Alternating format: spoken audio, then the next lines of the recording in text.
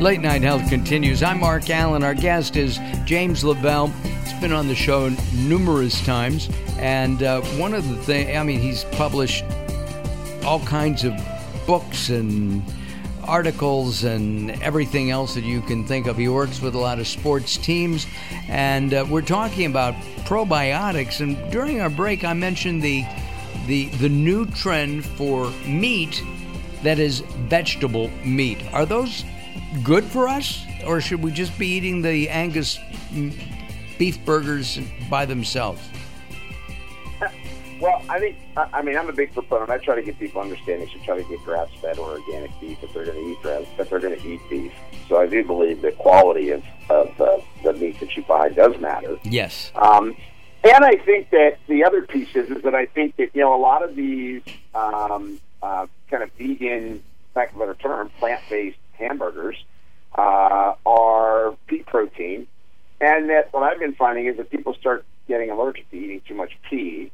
The other thing is that sometimes they've got a lot of colorings and different additives in them, which you kind of want to look at it and go, well, is this really giving me an advantage other than the fact that I'm not eating meat? I'm eating vegetable source protein. So I'm not on the bandwagon. Oh my God, this is the way to go. They certainly taste different. I told you at break, I tried one of the brands and I liked it. When you went, hey, this is fine. I could do this. I did the Beyond Burger, right? And I was fine with it, but it wasn't like, oh man, that tasted just like a bison burger or a grass-fed beef burger. They have their own taste. It's a little bit different. It is. If you're forced to, hey, I can't eat saturated fat. You are an ApoE34, and you do have high oxidized LDL cholesterol, so your lipids are rusting, and your apolipoprotein B size, so you're making a bunch of bad actor lipids, and you really have to cut down that fat. Well, then that might be a better option. But honestly, they add coconut oil to them. So they have a fair amount of saturated fat, almost as much as a serving if you got ground bison, which I happen to really like when I grill ground bison burgers. Right. So it's about the same amount of saturated fat. Well, at the same time, they want it to look like a meat patty. And so it looks like it's bleeding a little bit. There's that red juice that comes out. Whatever that is. Whatever it is. And I read. That's the part I don't like. You're right. And I read a review of it, and somebody said it's potentially carcinogenic. You may as well eat So who knows? Exactly. At least use beet juice or something if you could, right? Try to use something natural to make the color. That's the problem I've got, is that a lot of times when we start getting into a lot of engineered foods, before you know it, they're adding chemicals and preservatives and flavor enhancers. You and I have talked about GMOs. You and I have talked about GMOs. I like a certain variety of foods, and I can't remember the category, so I'll tell you the foods. I love eggplant, and I like tomatoes. And those apparently can cause inflammation, but they also are high in fiber. Tomatoes are also high in sugar. But that's kind of like the Grundy version of eating, right? Dr. Grundy's like, oh my God, don't eat nightshades, don't eat tomatoes. Right. You know what? How long do Greek people live? Oh, thousands of years. This.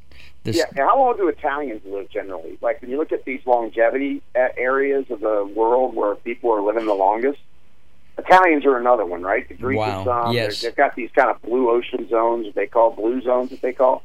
They're all eating eggplant and tomatoes.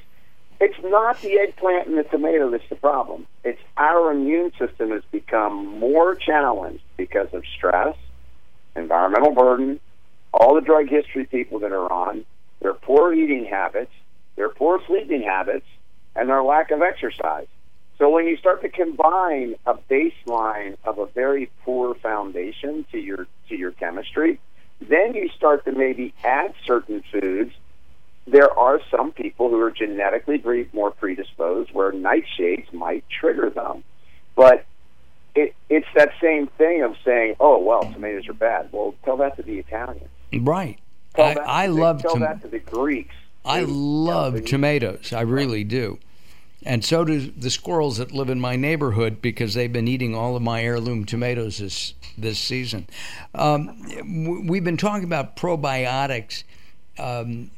Should the average person take them on a regular basis or wait and talk to their healthcare professional?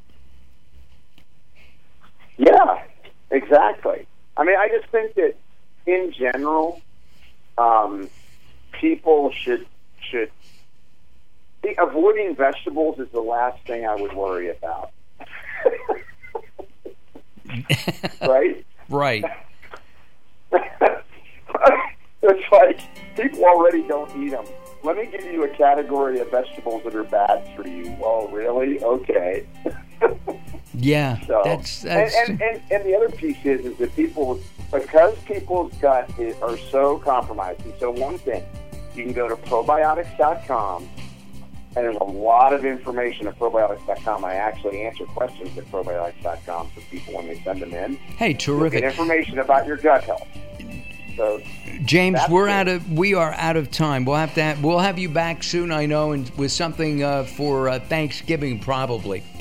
So thank you. We go. Hold on a second. I'm Mark Alyn, along with the insane Daryl Wayne. Don't go away as Late Night Health continues, along with the insane Daryl Wayne. We'll be back.